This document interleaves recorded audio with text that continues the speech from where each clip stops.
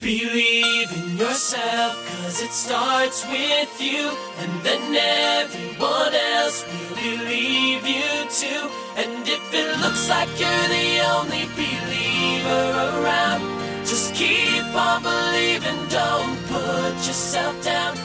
Our guest this week grew up in Zeeland, Michigan. He had a 25-year baseball career playing for the Twins, White Sox, Phillies, Yankees, and Cardinals, won 283 games, and was a 16-time Gold Glove Award winner. From 1995 to 2006, he was a baseball analyst for the New York Yankees. And in 2022, he was inducted into the National Baseball Hall of Fame and Museum. He has shot his age in golf, both right-handed and left-handed. Affectionately known as Kitty Kaat, his name, Jim Kaat. And I'm Jack Crisula, and this is Anything is Possible on 760 WJR.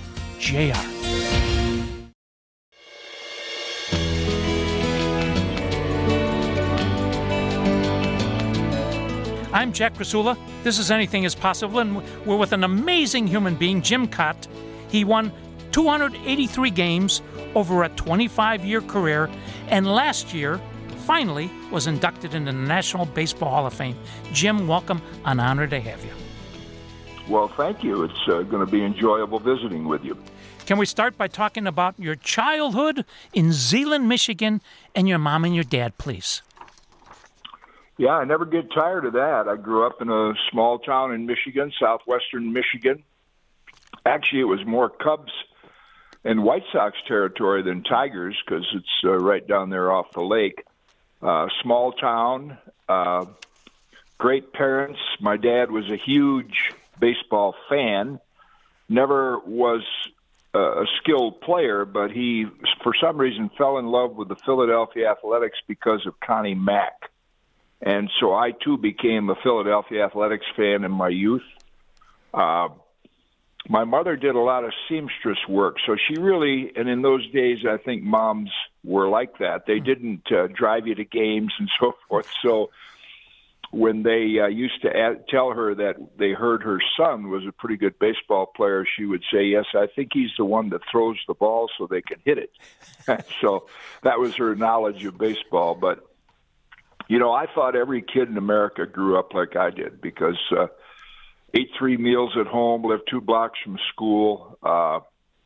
Everybody trusted everyone. Everyone had respect for their elders. And, you know, then when I got off into the field of professional baseball, I found out differently. But I had just an ideal childhood, one that I wished every kid in America could have experienced. All right, let's go back to June 26th, 1946, Briggs Stadium. The Tigers are playing the Red Sox. And your dad took you to your first game. Please. Yeah, my dad and my Uncle John and another family friend drove to Detroit. Never forget it. June 26, as you mentioned, 1946, Tigers-Red Sox doubleheader. Hal Newhouser pitched the first game, complete game. He also hit a home run. Williams hit one, so did Greenberg. I think the Tigers won that like 16-4, 16-3. And then the next one, the Red Sox won. Boo Ferris, who was the Red Sox best pitcher. Williams hit another home run then. And what was amazing about that Wednesday, I believe it was a Wednesday afternoon, because it was right after the war ended, and there were, for a weekday, regularly scheduled doubleheader, there was over 40,000 people there. But I just remember walking up that ramp to find our seats. We were in the upper deck right over the Tiger dugout, third base dugout. And it's the greenest green I'd ever seen, the whitish uniforms. I mean, it was just amazing. And I've heard so many baseball fans tell me they had that same experience. If they've never seen a Major League Baseball diamond and you walk out and see it for the first time, it's so impressive. All right, let's go to June 17th, 1957. You're signed by the Washington Senators.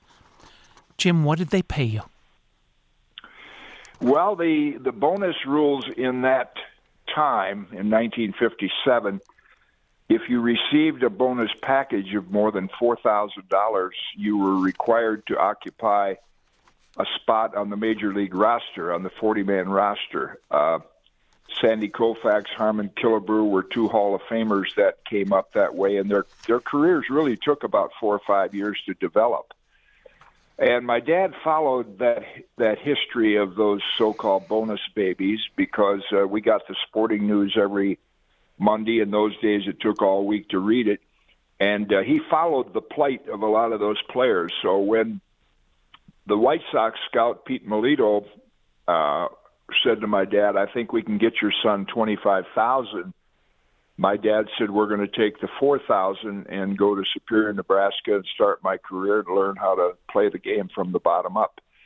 So that was my signing bonus in 1957, and it was probably one of the most influential decisions on my life that my dad, convinced Pete and myself that just take the $4 and go to the minor leagues and learn how to play, which stood me in good stead as my career developed.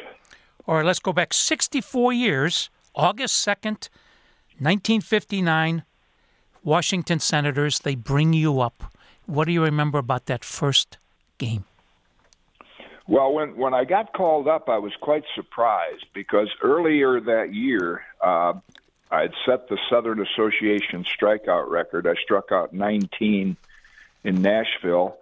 And then when I started my next game, I think the first 4 outs in the game into the second inning were strikeouts. And I don't remember if I actually came out of that game or if I pitched the rest of it, but I knew there was something not right with my left shoulder. And so I took about 10 days off. In those days, they didn't have an injured list. They didn't have great communication between the minor leagues and the major league front office. So Red Marion, our manager, said, well, just rest it for 10 days, see how it feels. So I came back in 10 days, and my arm angle had dropped quite a bit. And all of a sudden, that first or second day of August, Red calls me in and said, you're going to the big leagues. And I said, Red, do they know about my arm issue? He said, no, you go up there and tell them about it there. That would never happen today, of course. So I went up and I started against the Go-Go Sox, who won the pennant that year. Louis Aparicio was the first hitter I faced. And I didn't last long, and they can tell by the third inning that, I was not the same pitcher. So I had a little, like a cyst somewhere between my ribs down my left shoulder area. I think it was a muscle, a strained muscle that had calcified. So I had some surgery and was done for the rest of the year. So my debut was not a very impressive one, other than the fact that it's always a thrill to get up there and put your big league uniform on. We're talking to Jim Kaat.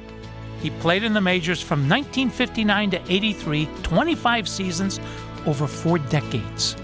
And I'm Jack Rasul, and this is Anything is Possible on 760 WJR.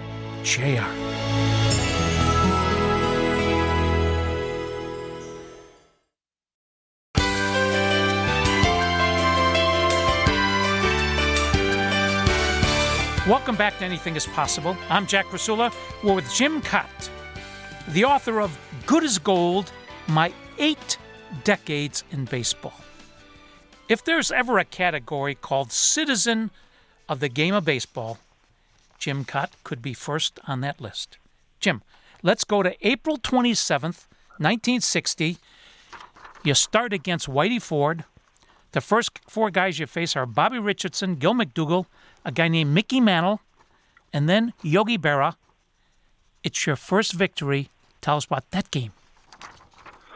Well, when I got to start in Yankee Stadium, we had the end of '59. I was with the team on a road trip, so I'd seen the stadium. But to start was quite an intimidating experience, of course, with the history of the Yankees and the history of Yankee Stadium. And Whitey Ford, who I'm honored to say became a good friend later, so we discussed some of those early games we had against one another. But in those days, the starting pitchers warmed up adjacent to home plate in the on-deck circles almost, and then you were throwing a bit downhill toward the home plate screen. And they did that so the fans could get a look at the starting pitchers warming up. So as I warmed up, I would peek over about 20 feet to my left occasionally and see number 16 and think, wow, I'm pitching against Whitey Ford. And then when I went into my set position like a left-hander would do with a man on first, I would be looking right into the Yankee dugout. And that's when I saw the players of some of the names you mentioned. You know, I saw Mantle and Maris and Yogi and Bobby Richardson and Skowron. And so that was pretty intimidating. And fortunate that day that I had a nice day, and Jim Lemon actually got a pinch hit home run off Whitey in the top of the eighth inning and got my first win. Pedro Ramos came in and pitched the last two innings, and we won that game 5-4. So as you might imagine, I have a framed box score of that game because that was a great memory to have to get your first win in those conditions. We're speaking of Jim Kaat. Prior to the 1961 season, they moved the team to Minneapolis, and they became the Minnesota Twins. And you had some legends with you, a.k.a. Paul Bunyan, known as the Killer, Harmon Killebrew. Tell us about him.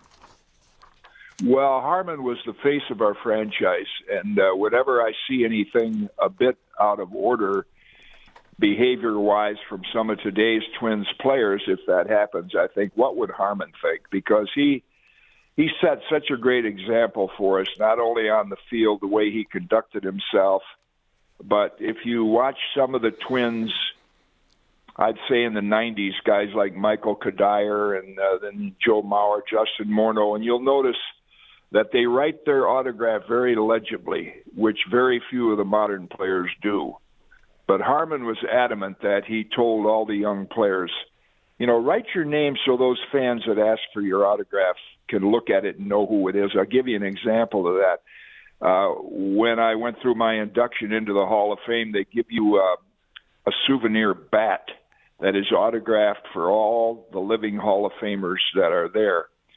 And I would say there might be 10 names on that bat that I can actually read. They now give you a little code so it shows the place on the bat where so-and-so is signed, and you can understand who it is. So Harmon had that kind of influence, and I think we all looked up to him, and I think he kind of set the standard for, the behavior and the way players conducted themselves. An example of that is I got to speak at Harm's memorial service back at Target Field, and I sat next to Henry Aaron, which was quite a thrill for me because he was my favorite position player.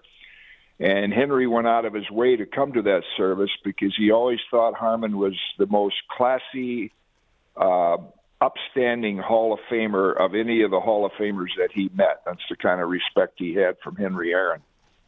Speaking of Hall of Famers, you had a teammate, Tony Oliva. He won 3 American League batting championships, and the two of you went in finally last year. Tell us about Tony Oliva. Well, that was such a thrill. You know, I was hoping that my teammate, the late Dick Allen, would get inducted as well.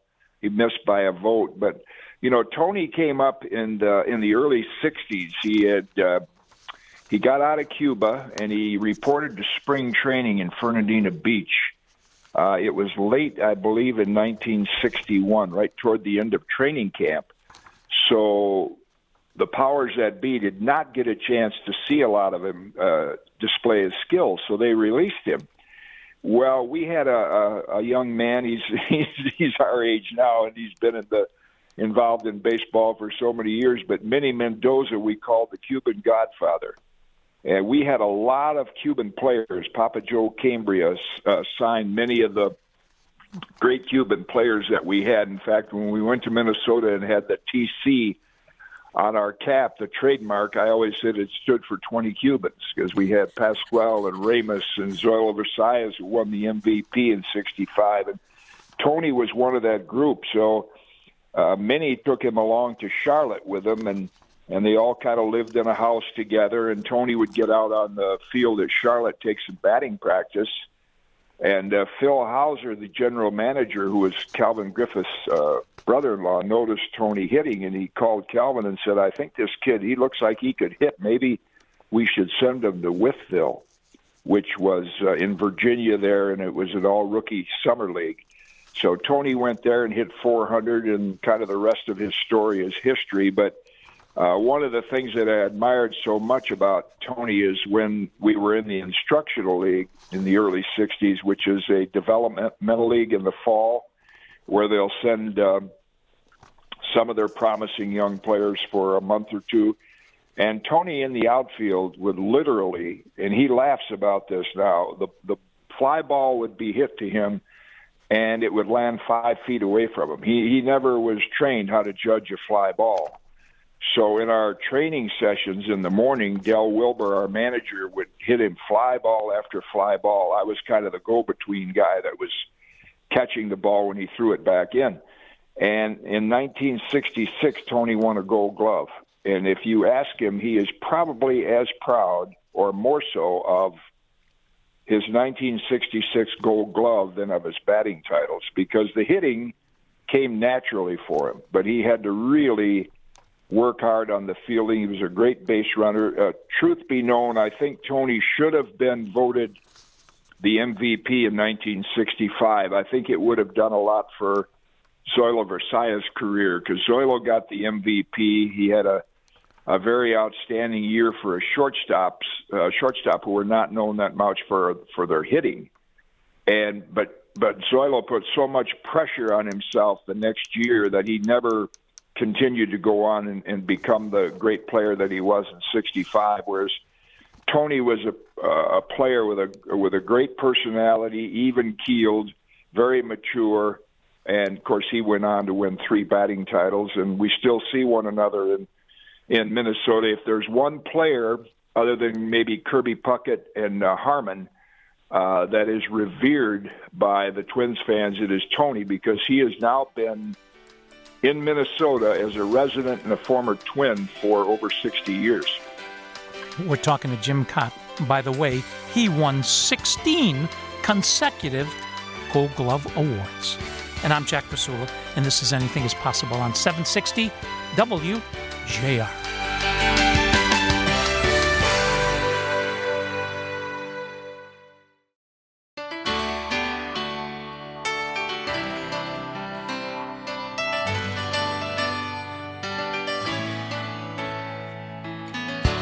This is Anything is Possible. I'm your host, Jack Rasula. We're with Jim Kaat. He played 25 years for the Twins, White Sox, Phillies, Yankees, and Cardinals. Jim, from 74 to 75, you won back-to-back 20 games each year. And the owner of that team was Bill Veeck. I was a kid growing up on the south side of Chicago. Tell us about Bill Veeck. Well, my first meeting with Bill Veeck was actually back in the 60s, because many current fans or players may not recall, but we got jobs in the off-season because we never really earned enough money during the season. So we got off-season jobs, and I happened to land a job doing radio work for a small station in the Minneapolis area. And Bill Veeck came in to speak at Augsburg College, and my mission was to go and interview him. And I asked him at that time, tell me your thoughts on the state of baseball. And remember now, this is 1964. And he said, and he still owned the White Sox at that time. He said, it starts too early, it ends too late, and there's too much in between.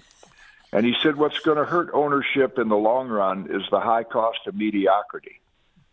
And he was so accurate with that, because the season today is too long. And, of course, I don't mean mediocre from a condescending standpoint, but when you look at some of the performances on a big league level, they are paid an awful lot of money for, what you'd call as just an average performance. So Bill Veeck, predicted that already. But when I was pitching for the White Sox in the mid-'70s, and I had 2 good years, Roland Heeman was our general manager, and John Allen was the owner, and he was kind of losing money. We only drew a few 100,000 people each year. And so Roland said, I think that we'd have a chance to meet you, to move you there were three teams in the National League looking for a veteran starter: the Phillies, the Mets, and the Pirates. And he said, if we could, where would you like to go? And I said, well, I've always, been a Philadelphia A's fan. I know the Phillies have a fine up-and-coming team. I think I'd like to go there. So they did work it out. And the very first deal that Bill Veeck made, I think it was December 10th of 1975, the first trade he made after repurchasing the White Sox was trading me to the Phillies for a few young players, prospects, and I think there was a three-way deal going there. So the White Sox actually ended up getting Ralph Garr in that trade, and it ended up being good for me. I didn't have great individual years, but those were great teams. But that was the first transaction Bill made. Of course, I recall the exploding scoreboard that he had in Chicago. He was such an innovator. He had that scoreboard when the White Sox hit a home run, the fireworks would go off. I think we were playing one day and Harmon hit one, and the guy turned it on by mistake, and fireworks went off. But he was a legendary innovator in the world of professional baseball. We're talking to Jim Kaat, who won 283 games. He started 625, and he had 180 complete games. And one more fact, he won 16 Gold Glove awards, and he used the same glove for 15 years.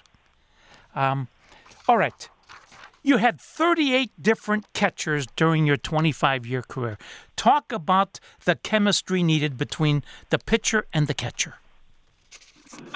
I was so fortunate when I came up. My first roommate was Hal Narragon, who actually was a backup catcher for Jim Hegan in Cleveland, catching Feller and Wynn and Garcia and all those, Bob Lemon, all those great starters.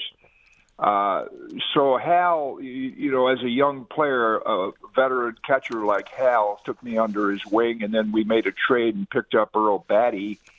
And Earl actually got him from the White Sox, and Earl, with that calm personality of his, he was just perfect for me as a young pitcher. And so I think those first 5 or 6 years in the big leagues, having Earl behind the plate and even a good backup receiver in Jerry Zimmerman. In those days, if a catcher hit, that was a bonus. He was mostly in there to learn about his pitchers and how to handle them and call a game. And so I had two great ones there in Earl and Jerry Zimmerman.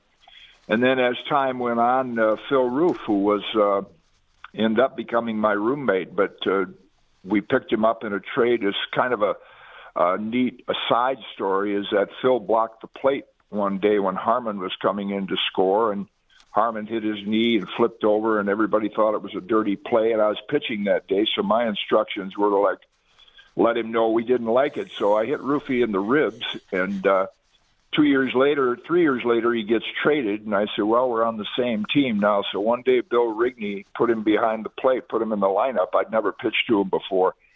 And it was like magic. It's one of those things where as a pitcher, you're thinking ahead what pitch you'd like to throw. And when the catcher puts those same fingers down or finger, that it kind of gives you confidence and reassures you that that's the right pitch. And Phil and Earl were like that. Some catchers, they try their best, but I think they have a little more interest in their hitting, or some catchers would call pitches that they couldn't hit, so they figured nobody else could hit them either.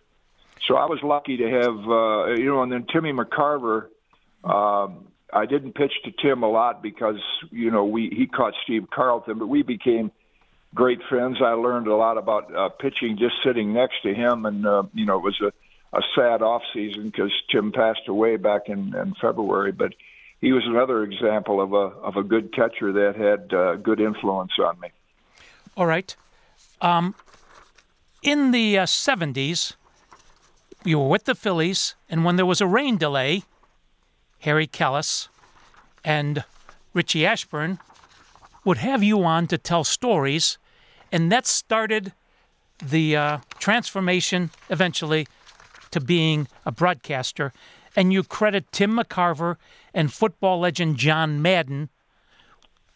Talk about what they did for you in your broadcasting career. Well, first of all, the rain delays story, they didn't go to alternative programming then. We didn't have cable TV. not many games were on TV. So during a rain delay, as you mentioned, they called me up to the booth in Wrigley Field, and there happened to be a young man named Jody Shapiro who was with Major League Films at the time. And so when I went back down to the clubhouse, he said, you know, when you get done playing, you should think about going into this business. And, of course, when you're playing, you think you're going to play forever. So I didn't look that far ahead. But when we had the player strike in 81, Jody now was running home team sports in Washington, in Baltimore. And he called me and said, we're going to do minor league games during this player strike, and we wonder if you'd like to go and work some games with Ralph Kiner.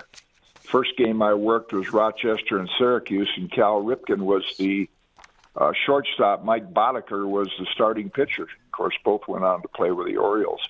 But as I got into the business and played with the Phillies, having known Tim, and he was in the business, I really began to pick their brain like you would as a player. And John Madden was so helpful to me. I found myself, you have so many notes, you're wondering what you're going to see and talk about, and you force things in. And so I learned from John, don't worry about it. Just do your homework. Don't worry about all these notes. Just watch the game, tell people what you see.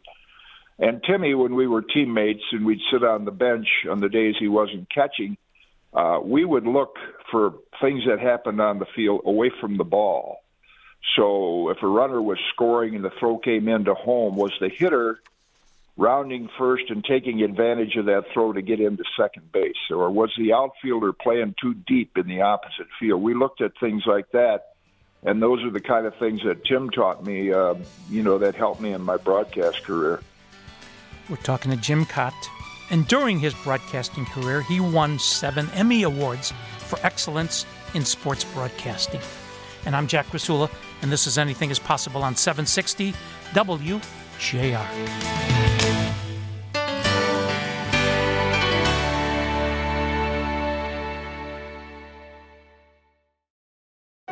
Jack Rasula, host of WJR's Anything is Possible, the weekly radio visit, brings his 15 years of inspirational storytelling to hardcover. With God, anything is possible. Anything is possible. 15 of Jack's more than 750 tales of defeating odds and achieving the extraordinary. Like Bob Woodruff, whose job covering the war in Iraq nearly cost him his life. And Nick Vujicic, the limbless evangelist who has stunned millions with his message of acceptance and grace. With God, anything is possible. Order now while signed copies are still available at trustinusllc.square.site. That's trustinusllc.square.site. And as Jack says, Make it a great week, because with God, anything is possible. Spohom. Anything is possible.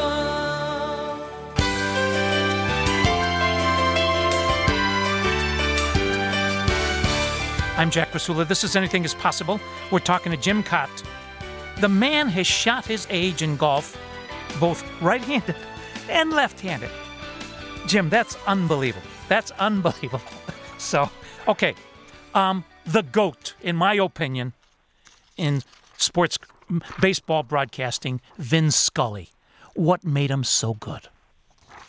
Well, I think the real talent in broadcasting, and I've told this to Vin, I told it to Ernie Harwell and to Herb Carneal, who did our Twins games. The real talent in broadcasting are the radio guys. Baseball is such a great radio game. I would lay in my bed there in Zeeland, Michigan on a Sunday afternoon, and I could listen to 8 games. The Tigers played a doubleheader. I could listen to Harry Heilman.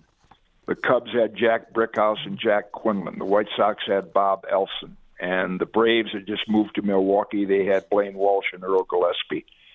And those good radio announcers would just paint the picture so you almost felt like you were in the ballpark.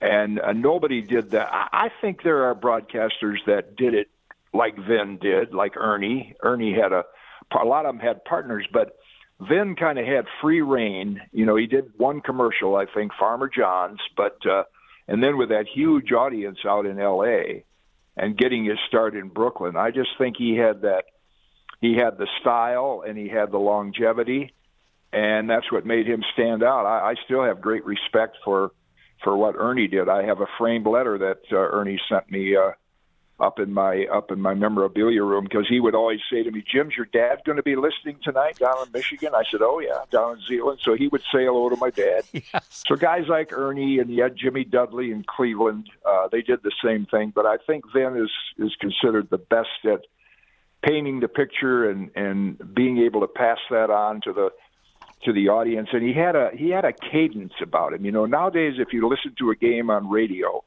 it's chock full of promotions. It's chock full of conversation. And Vin and Bob Elson and Ernie were those guys that all of a sudden through the airwaves, you could hear the crowd, you could hear the vendor. And, you know, that made you feel like being at the ballpark. And those are the guys that did that the best. That's the real talent. Those of us that do it on TV, it's pretty easy. You're looking at the pictures, and you played the game. So all you have to do is tell them what's happening out there. And as Jack Buck told me when he found out I was getting into the business, he said, called me off in a corner and said, "Don't ever tell people how easy it is. Just cash the checks and smile." So I never forgot that. Ernie Harwell, arguably the most beloved man in the history of Michigan, he used to always say, whenever you have a choice of being right or kind, always choose kind. And I think, Jim, he's the only sports announcer to ever be traded for a ball player. So let's talk about one more, Dick Enberg. Oh, my. Yeah, Dick Enberg. You know, he went to Central Michigan. And so when I first met Dick, he was doing Angels games, I think with Buddy Blattner out there in the West Coast. And then fast forward into the 80s when NBC, Michael Weisman with NBC, hired me to do backup games. Every Saturday at that time, there was a doubleheader, a 1 o'clock game and a 4 o'clock game, and then there were 2 backup games in case those games were rained out. So I got to work some backup games with Dick, and he was the one that would, you know, gently put his hand on my shoulder and kind of put his hand up as if, no, not now.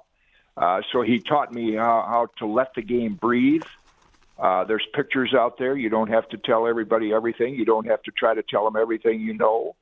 And I think along with John Madden and Timmy, you know, Dick, just those games I worked with him was such an education, as was Bill White and Dick Stockton. You know, I told Keith Hernandez, who's now quite respected as an announcer in New York, I said, you have to attack this business just like you did as a player. Once you start talking about the game, they don't care whether you won an MVP or what you did. They want to feel like you know what you're talking about. And do your homework and learn the mechanics of broadcasting as well as just spewing out the information. You know, nowadays it's hard to tell. It's just a jumbled up version in many cases of 2 guys talking to another or talking about where they had dinner, and they lose sight of, you know, people that are listening. What's going on the field? What's the manager thinking? Who's in the bullpen? Things like that. And the names that we've mentioned were the kind of guys that taught me that. All right, let's go back 13 months, July 26th, 2022. Cooperstown, induction, Tony Oliva, Big Papi, David Ortiz, the late Bud Fowler, the late Gil Hodges, Minnie Minoso, Buck O'Neill, and yourself get inducted. What was that day like, Jim? Well, the whole week was surreal. You know, first of all, when you get the call actually came in December of 2021. The veterans, when they vote, they have a ballot of 10, and you have to get 12 out of 16, which, if you've looked at the history of that voting procedure, it's quite difficult to do.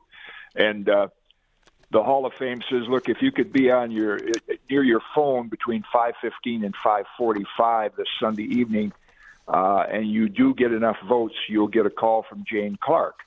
We don't call with bad news. And I had been on the ballot a few times before and did not get a call, so I knew the drill.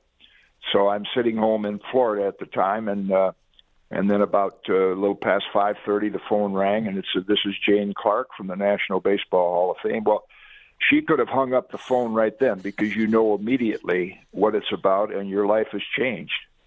And then building up to that July 26th, which is coming up again in a couple of weeks, I'll be going to the induction of Scott Rowland and Fred McGriff. It's quite a week of. I never realized the magnitude of the attention you get even though you haven't played in 40 years, of now being considered a Hall of Famer. And to be on that stage, I sat next to Gil Hodges' daughter. And I think deeper, the whole experience, I think having family and friends there is what really made it so worthwhile. And the fact that they were so happy for me, and so were so many of the other Hall of Famers. So that meant a lot. But I think since then, to be able to get to know Fergie Jenkins and Lee Smith, fellas like that, as people, not just former ball players, has been a great experience as well. So I know when I go back in about 2 weeks here, a little over a week, and I'm starting to rub elbows with Tony Perez and Orlando Cepeda. I hope he's there, and Juan Marichal. That's what the real thrill is to think that you're considered part of that family, and it's a memory that will last as long as I will. We're talking to Jim Kaat, the author of Good as Gold, My 8 Decades in Baseball. Jim, if you could enact one change in baseball today, what would it be? I probably would shorten the season. That'll never happen because of financial reasons. But in the 50s, baseball owned the summer. From February when you saw the movie reel pitchers and catchers report on the newsreels, and then you right into the October with the Fall Classic, it was all baseball. Now there are so many sports that fans pay attention to, and a lot of people really don't pay much attention to baseball because there's a playoff. And players, there's a lot of injuries. Players are bigger, stronger, faster. They're built like thoroughbreds, and like Mickey Lolich, the great Mickey, said, "I don't get injured because you can't pull fat." But now they're also muscular, and for example, in Minnesota, there's a great player named Byron Buxton. Well, he's only going to play 100 games a year. He plays hard, but he suffers a certain amount of injuries. So I really think Memorial Day to Labor Day would be enough for a baseball season, and then September would be the playoff month, and you get the World Series out of the way when the weather is still good. And to add to that, let's play some World Series games and playoff games during the day and not late at night. Jim Kaat, thank you. Please join us next Saturday. Until then, I'm Jack Fasula. Thanks for listening. Make it a great week, because with God, anything is possible. Spall home. Believe in yourself.